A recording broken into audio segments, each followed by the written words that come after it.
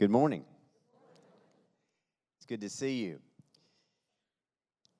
God has been so gracious to Kay and I. We travel every week and doing what God has called us to do. And one of the things that we're never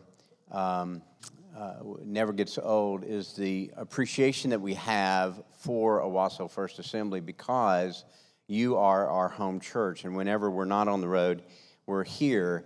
And I know a lot of pastors, a lot of men and women of God that are serving the church globally. And I have to tell you, and I mean this with all my heart, our dear friends and our pastors, Pastor Bruce and Janet, are exceptional in their leadership, their humility, their integrity. And I just believe that we should give them appreciation for what they do and what they are into our lives and leading us. And we thank God for you. Thank you so much. If you have your Bibles, turn with me to Galatians chapter 4. It's always a special privilege as you travel. Some say that I'm an evangelist. I don't assume that gift. I don't know really what role I serve other than the fact that God has called me to speak primarily to men. And I love doing that. I love what God is doing and what I'm seeing God do. But it's just a humbled honor for me to be here and at our home church to speak for you this morning. Galatians chapter 4, verse 1, if you have your Bibles, turn there. I want to make a confession of faith over the ministry time of the Word. Father, I thank you for the opportunity that you've given me to communicate your Word. I thank you that you promised the prophet Isaiah that stammering lips will speak fluently and clearly. I pray the same prayer that Paul prayed, that I will speak clearly as I should, making the most of this opportunity, that my conversation is seasoned with salt. I pray that you watch over your word, that your word will not return void, but will accomplish the purpose for which you sent him. I thank you that you give us ears to hear your word. We receive and consummate the word to produce a harvest of righteousness in our lives. I thank you in the authority of Jesus Christ. We bind any deception, distraction, or any disturbance from your word today. In Jesus' name, amen. We're in the series Galatians, and the theme is simply Jesus plus nothing equals everything. Last week, Pastor Kevin spoke from chapter 3 on the text that Abraham, by faith, was credited righteousness. Genesis 18 says that Abraham was chosen for the reason that he would direct his children and his children's household to keep the way of the Lord, so that the promises that God made to Abraham would and could be fulfilled.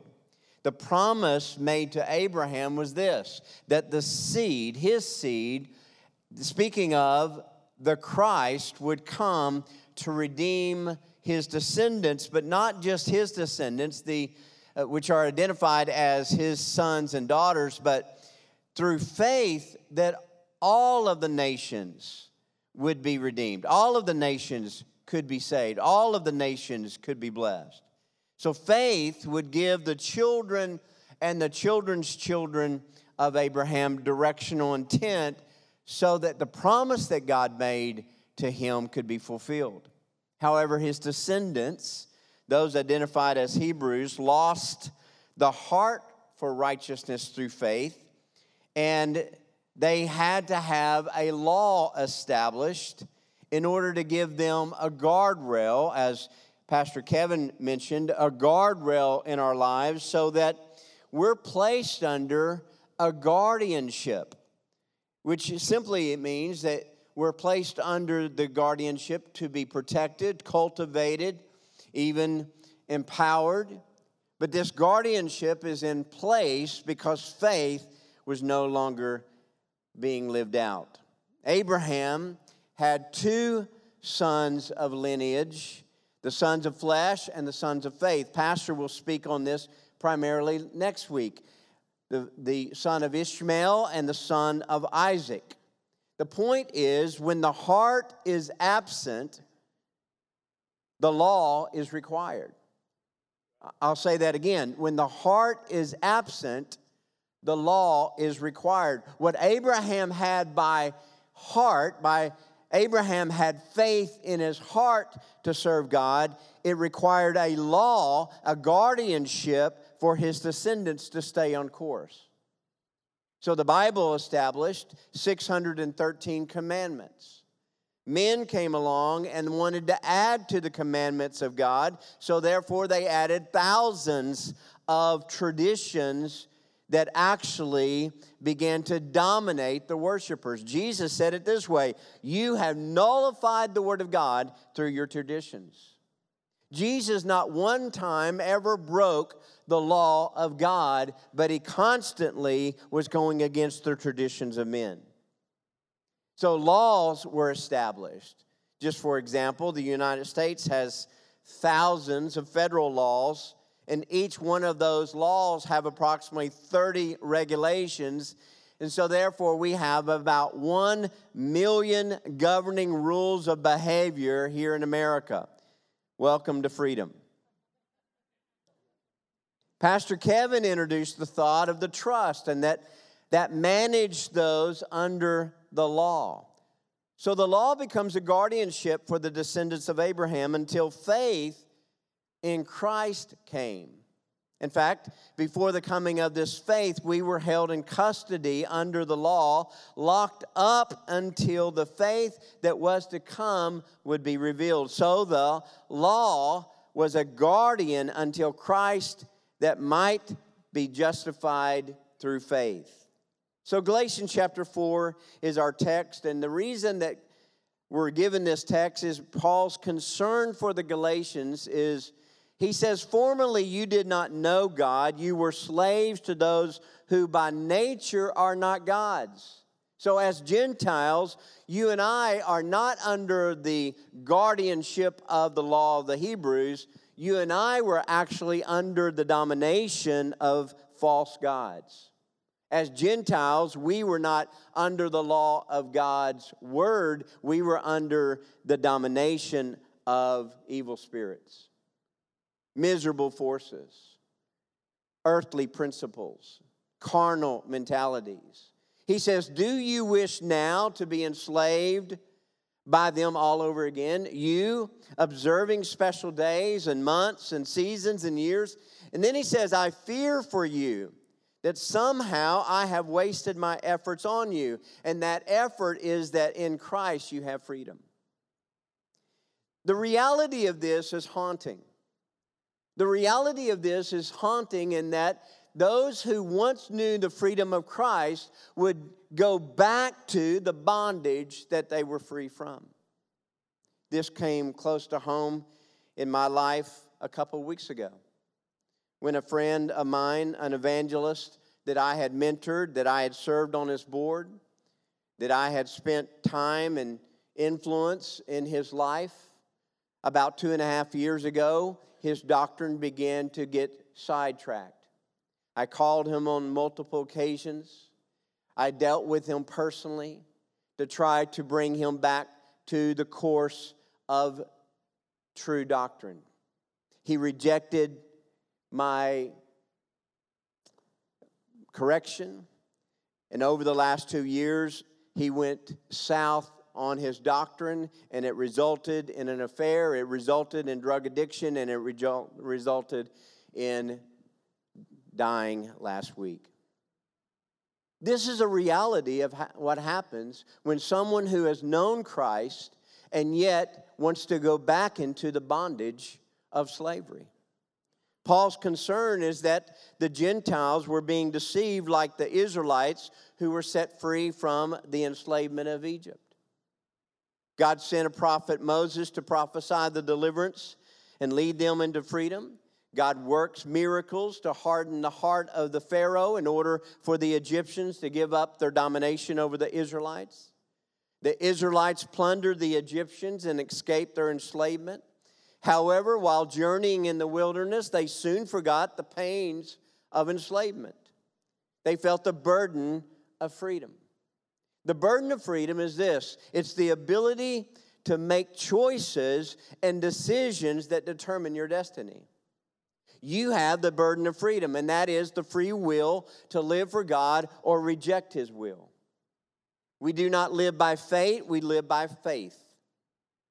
And as believers, we follow the decisions by the Spirit of God. The freed slaves soon forgot the whip of the taskmasters. When the steps toward the promised land required patience, they began to long for what they had lost. They forgot the abuses of the Pharaoh. When they couldn't see the deliverer, they began to fashion a golden calf, wanting to return quickly to the miserable forces of the false gods of the pharaohs. They began to have nostalgia. I define nostalgia as an obsession for an unattainable past. They begin to look at the past with rose-colored glasses, and that's what a lot of people do. They are advancing toward God, but they begin to look at the life that they once had, and looking at the slavery, even beginning to desire the alternative to the burden of freedom. Their ingratitude toward God's rescue plan was seeded by the cravings of their stomach. Eating the food of angels became redundant, and they actually remembered the enslaved diet of the dictator, and they would rather have that than have freedom. That's what's happening in our culture today. Paul is concerned that the Galatians, as we should be concerned, that we may somehow forget the enslavement of what sin felt like. It begins with ingratitude, and even the desire that failed spiritual principles of domination. When we have cravings of sin and tempted to return to the sedation of pain rather than face the reality of our faith. Galatians chapter 4, verse 1, Paul says, What I am saying is that as long as the heir is under age, he is no different from a slave, although he owns the whole estate. The heir is subject to guardians and trustees until the time set by his father. So also, when we were under age, we were in slavery under the elemental spiritual forces of this world. But when the set time had fully come, God sent a son, born of a woman, born under the law, to redeem those under the law, that we might receive adoption to sonship. Because you are his sons, God sent the Spirit of his sons into our heart, the Spirit who calls out, Abba, Father. So you're no longer a slave, but God's child. And since you are his child, God has made you also an heir. Formerly, when you did not know God, you were slaves to those who by nature are not God's. But now that you know God, or rather are known by God, how is it that you are turning back to those weak and miserable principles? Do you wish to be enslaved to them again? You're observing special days and months and seasons and years. I fear that somehow I've wasted my efforts on you. Here's the principle. We're no longer slaves, but we are children of God. We are sons and daughters in a kingdom to do the work of our Father, not to return to the failed principles of false gods and be dominated by sin. We are not obligated to sin. Before faith in the substitutionary work of Christ, the law served as a guardian to keep you with directional intent. However, because of Christ, we're no longer under guardianship. Paul explains these elemental spiritual forces, or these basic principles and elements of the world, that they dominated us. And listen to me, domination is satanic. God gave man dominion over the earth. He never gave man domination over other humans. To understand this, look at the warning in Genesis chapter 2, verse 16. You may freely eat the fruit of every tree in the garden, except the tree of knowledge of good and evil. If you eat of its fruit, you are sure to die. After Eve was deceived and Adam willingly rejected the word of God, the curse was pronounced. Here's the result. The snake would be reduced to groveling on the ground. The woman would experience pain and reproduction. The ground would resist Adam's stewardship and cultivation. Adam's work became labor pains daily. He would be forced to grind out a subsistence living. Shame and wickedness and sickness and disease and jealousy and hatred, comparison, depression, and even demonic possession, all carnal mindedness began to govern mankind. The enemy of mankind, death, became the dominant. So within one generation, the sons of Adam and Eve, Cain and Abel, rose up in their death spirit, and Cain killed his brother. The first murder was a fratricide, that a brother killing a brother, and it was actually over the offering of the Lord, judging and comparing even the giving to the Lord. Jealousy and comparison aroused a hatred in Cain, and in fact, he became dominated by the spiritual principles of this world. We were, in fact, enslaved. Jesus said it this way: everyone who sins is a slave to sin. Galatians, or verse 4 says, when the right time came, God sent his son, born of a woman, subject to the law. Jesus literally humbled himself, becoming in the nature of man, and submitted himself to the very guardianship of the law to redeem us and free us from the law and free us from the domination of this world. He adds, now a slave has no permanent place in the family, but a son belongs to it forever. So if the son sets you free, you're free indeed. The Pharisees had been claiming that they were free and that they had never been slaves. So amazingly, the Pharisees somehow forgot the lineage where they came from and the exodus of Egypt and 400 years of slavery. They forgot the price that was paid for their freedom, and everyone who sins is a slave to sin. You can't claim freedom just through your pedigree. There are three failed approaches to God. First is the attempt to approach God through your pedigree. The Pharisees are arguing with Jesus that we have bloodline, we have birthright, we have blessing, lineage directly to Abraham. They claim sonship not by faith, but by pedigree. Listen to me carefully. They claim sonship not by faith, but by pedigree. The Apostle Paul argued that if anyone had pedigree, that he had it. That he was a zealot, he was a Pharisee of Pharisees, he could trace his lineage directly to Abraham. Saul was an example of a religious man attempting to impress his way into the presence of God by credentialing. Not long ago, Michael Bloomberg in New York was being interviewed. He is a Jewish man. He was being interviewed, and the interviewer asked him, will you make it to heaven? He said, absolutely, no doubt. No one even compares to me. The arrogance that he had was based on the money that he had given. He based everything that he earned heaven through his giving and through his pedigree. But Paul said that his pedigree was considered rubbish. He considered his pedigree in comparison to Christ as nothing worth comparing. He actually used the word excrement.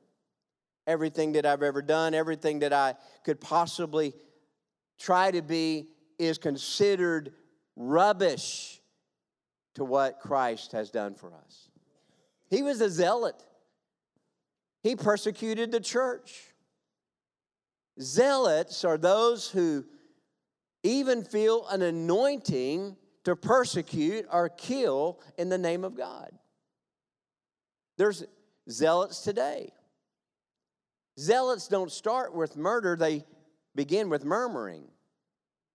Zealots murmur and then they give birth to strife.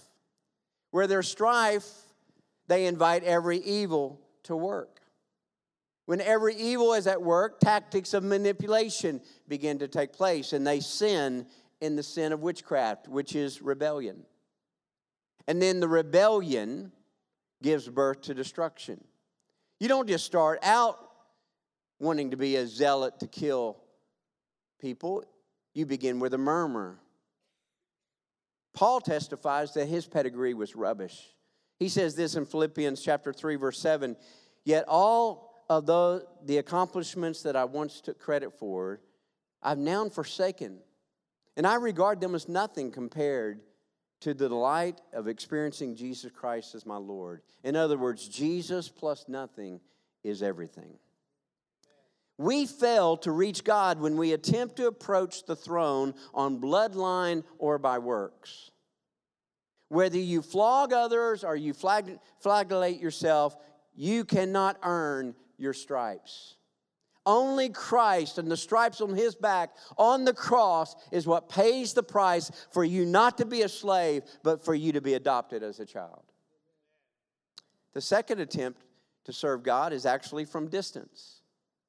Exodus chapter 20, verse 18 says, "When the people heard the thunder and the loud blast of the ram's horn, when they saw the flashes of lightning and the smoke billowing from the mountain, they stood at a distance trembling with fear. And they said to Moses, 'You speak to us and we'll listen, but don't speak to God direct. Don't let God speak to us directly or we will die.'" It's amazing that most people don't actually want to hear God. They want to hear about God. They want to hear that someone else heard from God, but they don't want to spend time with God to hear him. They want to serve God from a distance. I deal with men, and a lot of men have the idea and the notion that they can sit at home and spirituality is for their wife and for their children. And what they don't know is they are wrong and they are misguided and deceived. You can't serve God through another person other than Christ. Amazingly, most men don't want to hear God. There are some churches that have decided they don't want to hear God. They relegated the work of the Spirit to the back room if they want the Spirit at all. Some churches have just decided that we want the form of religion, that we want the form of godliness, but we do not want the power of God. Mark chapter 4, verse 23 says, "If anyone has ears, let him hear." Listen, if you reject the voice of God, God will reject hearing your voice. God is speaking. God is a speaking God. He is the Word made flesh. He wants to speak to you so much that he put flesh on his Word. The third failed attempt to serve God is compartmentalizing God into an idol of your own making. Crafting an image into an idol. I know this is still relevant because I've read posts on Facebook where people represent God, a God that I do not know, a God that I do not recognize. They represent his character. They say things that they heard from him that do not line up with the Word of God, but they believe it and they are deceived. Many people want to compartmentalize God into a saint that they can fit on their mantle. They want a figurine that they can light a candle to that represents a communion of prayer. A saint on your dashboard will not protect you when you're driving down the road on 169. A saint buried in your yard will not help sell your house. Habakkuk 2, verse 18 says, "What good is an idol carved by a man or a cast image that deceives you? How foolish it is to trust in your own creation, a God that can't even talk. What sorrow awaits you who say to wooden idols, 'Wake up and save us,' to speechless stone images, 'Rise, teach us.' Can an idol tell you what to do? They may be overlaid with gold and silver, but they're lifeless inside." Listen to me. Those who worship blind and dumb and mute idols become what they worship. They become blind and no longer enlightened. They become dumb. They do not have insight, and they become mute because they can no longer prophesy.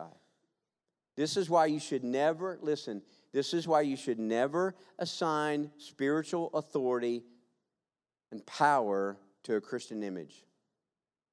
even the cross or the crucifix.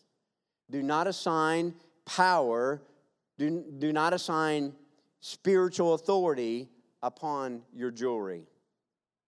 It's not an amulet to ward off demons and diseases.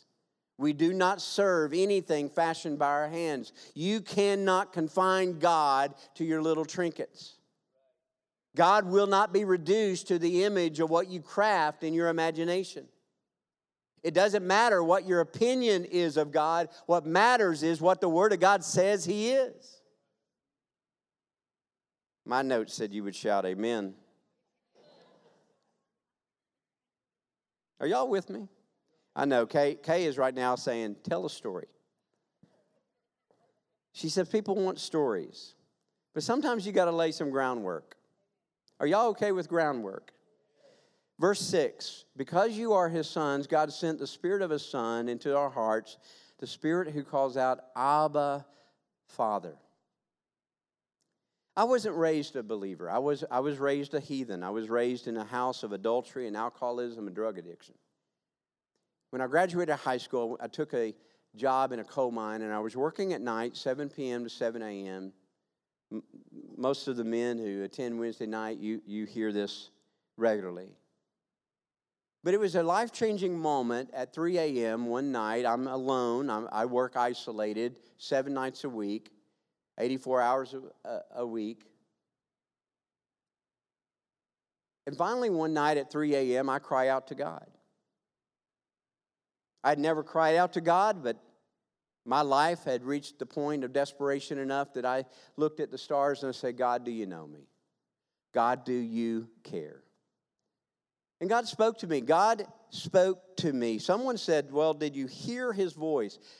I don't know if I actually heard the vibrations of His voice, but I know this. I know what His voice sounded like when He spoke.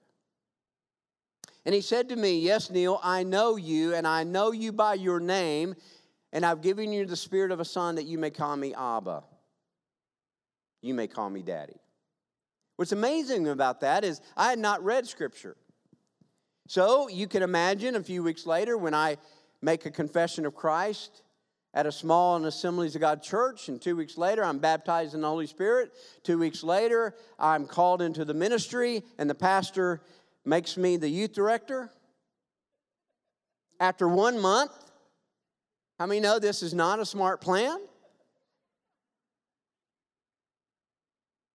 I'm reading the Scripture, I'm diving in, and all of a sudden I read Romans and I read Galatians, and it says, I've given you the spirit of a son that you may call me Abba. You can imagine the change of my life of knowing that I could be set free from everything that bound my family, and I could be a son of God.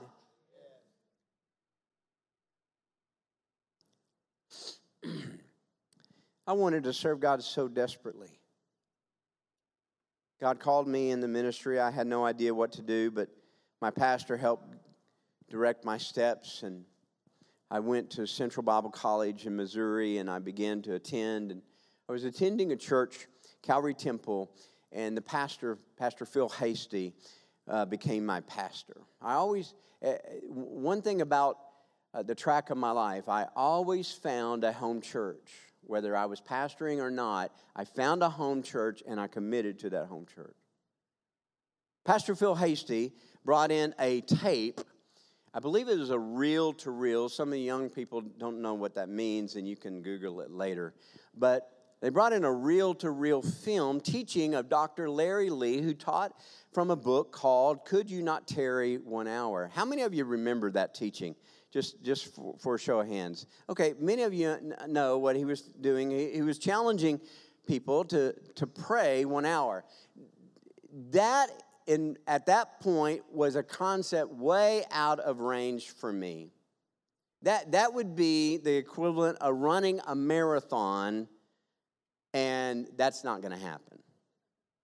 And I'm thinking, how could you pray for 1 hour? But he taught as Jesus taught, and he took the outline of Matthew chapter 6, verse 9, the Lord's Prayer, and not as a ritual, but as an outline to pray. And he said, this is how you can pray for 1 hour. And so the next morning I got up, I went down to the hall chapel, and I closed the door. No one else was there. It was a Bible college. I mean, what can you expect? So I'm in the little prayer room, and I'm praying, and I'm going out. I'm going as Dr. Lee said, "Our Father which art in heaven," and I begin to hallow the names of God, and may your kingdom come, and I begin to go through asking God's kingdom to be done on earth as it is in heaven, and He's give us this day our daily bread, and I ask for all of the needs that I had to be met, and then forgive those who have sinned against me, and man, that was a long list. Ask for forgiveness of things that I've done. I couldn't think of much, but yield me not into temptation, deliver me from the evil. I prayed, and when I got done, I'd prayed for 5 minutes. I'm like, what was that? Neil, you're pathetic. So the next morning, I tried it again, and I began to go through the outline. I began to stutter. I began to stretch it out. I began to use the Lord's name as a comma every other word. I tried to pray in King James English to just sound holier. I did everything I could, and I prayed maybe 7 or 8 minutes. I thought, I'm going to put in my hour, and I just laid before the Lord and went to sleep. Don't look at me that way. You've done it before. Come on, I've heard some people snoring in the altar. We're going to give an altar call in a few moments, and you can just come and repent. I thought, how in the world am I going to pray effectively if I can't pray this long? You know what I found in Romans chapter 8, verse 19? The Bible says that for creation waits for eager expectation for the sons of God to be revealed.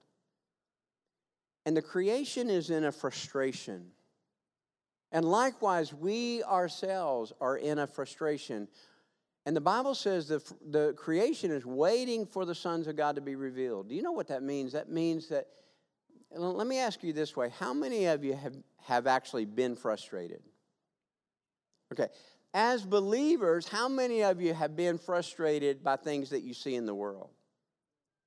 Okay, let's just be honest. How many of you are frustrated right about now? You know what? I can't watch the news without talking back to it. I've never lost a presidential debate. I look at this world and I am so frustrated. I'm looking at a world, it doesn't have to be this way. I'm looking at a world of confusion and chaos, and I'm like, who is doing this mess? I was so naive as a child thinking that smart people led. Now I look and I have to be honest, I'm constantly on the edge of frustration. Frustration. You know what I found out? I found out that my frustration is holy. I found out that my frustration is a son looking at a world that wants, that I have the business of my Father, and my position is between heaven's will and earth's frustration. And my time in prayer is not just going through a ritual, but my time in prayer is appropriating what God said, this is to be done on earth as it is in heaven. I have to tell you that God is going to get His purpose finished.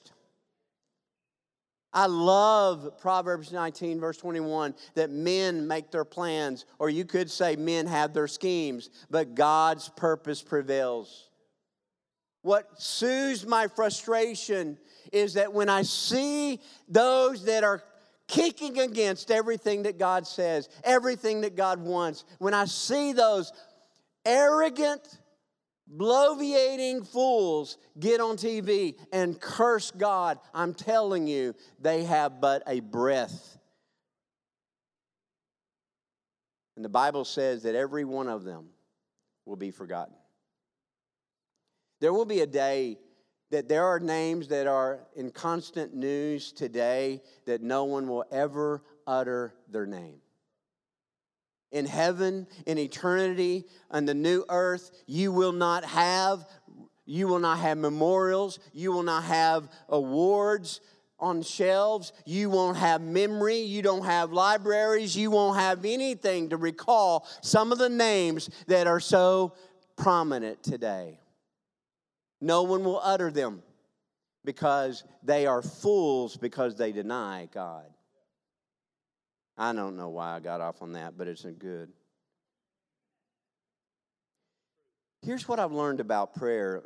I learned it from my daughter, Courtney. We have 3 children, grown, married, bringing us the reward of not punishing them too hard, and that is our grandchildren. We love our children.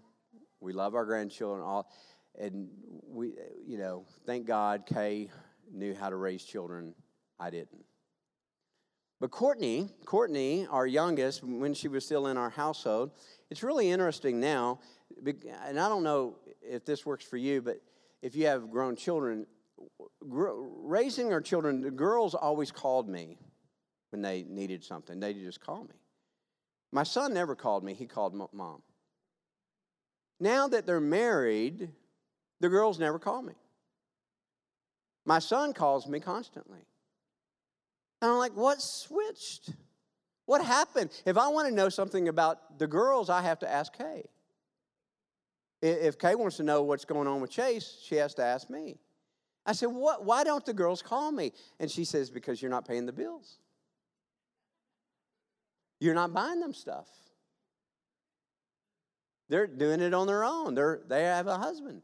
Well, when Courtney was still in the household, she came to me one day and she says, Dad, I need a new iPhone. And I put on my fathering hat and I said, no, you don't need a new iPhone. You want a new iPhone. And she goes, yes, I want a new iPhone. And I know that you're a good and loving Father who delights in granting the desires of our heart.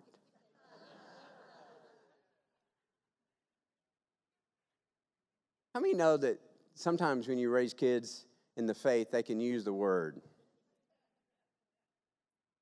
What was she appealing to? She wasn't appealing to what she deserved. She was appealing to my character. And my character is I want my baby to have anything that she really wants. I really, really want her. I don't want her just to have her needs met. Not one time did she ever come and say, Dad, do I get to eat today? No, that would be foolish. I would take her to the pantry and say, open that up. Look, I knew you were going to have hunger pains before you knew them. So I gave money to your mom, and your mom gave money to Walmart, and she filled this pantry up with food, and not one thing in this pantry is what I want to eat. This is all about you, babe. So it's not just about your needs, but it's about what you desire. So you know what she's doing when she's making the appeal? She's saying, Dad, I want a new iPhone. And I know that it'll delight you to do that. She's wanting to hear me say yes. Now, if I say I'll think about it, she thinks I'm speaking in tongues and interprets that as yes. Right? And she'll leave and come back hours or days later and say, Dad, where's my phone? She doesn't come back to ask me for the phone again. She just simply says, where is it? How many understand that's faith? Because she's not basing it on what she's done. She's basing it on who I am. And she knows that my character has to watch over my word to perform, or I'm a liar. So she comes back to ask me, where is my phone? She can tell her friends, I'm getting a new iPhone. It's on its way. I don't know when it's coming, but I know this. I know my dad. Guess what? Baby gets the new iPhone. You know, when you go to your father, he's not just brushing you aside to say, you don't need that. there is a delight in Him doing things in your life, especially in the area of frustration. When I was praying for you this week, I began to ask the Lord, what are people at Owasso First dealing with? And I felt strongly that it was about this. It was about frustration. It was about God needing to hear you speak to the matters of your life, speak to the matters of your family, speak to the matters of your finances, speak to the matters of what's going on in this world, and say, I believe God is going to redeem this.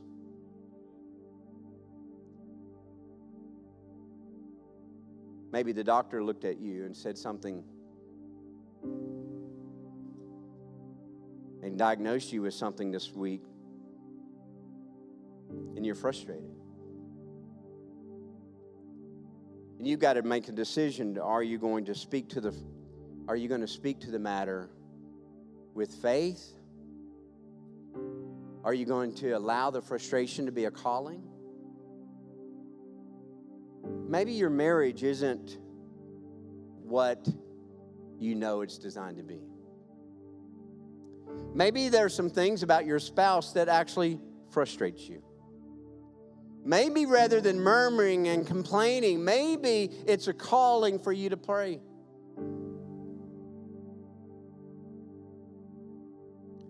Maybe it's a calling for you to do something other than complain and gripe. Whatever you're seeing that's happening nationally, and whenever you're filling up your gas tank, rather than griping, complaining, and being on the verge of cussing, maybe you ought to pray. Maybe you ought to have a calling to say, God, I believe that you're redeeming the earth. And as a child, Jesus said, my Father is always working, and so am I.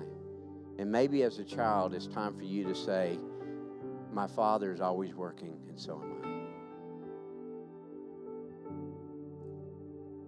I. I know this is going to be a little bit different call, but I believe that the Spirit would have me do this. If you would agree and just say, Neil, I do. I'm on the edge. I'm frustrated. I'm at my limit of frustration. If that's you, I want you to just stand right where you are, and I'm going to pray a prayer of faith with you. I'm going to be in agreement with you. Right now, if that's you, I'm going to pray with you. You look at the things that are going on, and you're just saying, no, this can't be. I'm not going to accept this. I'm not going to continue to go down this way. I'm going to pray in just a moment, so if that's you, just stand.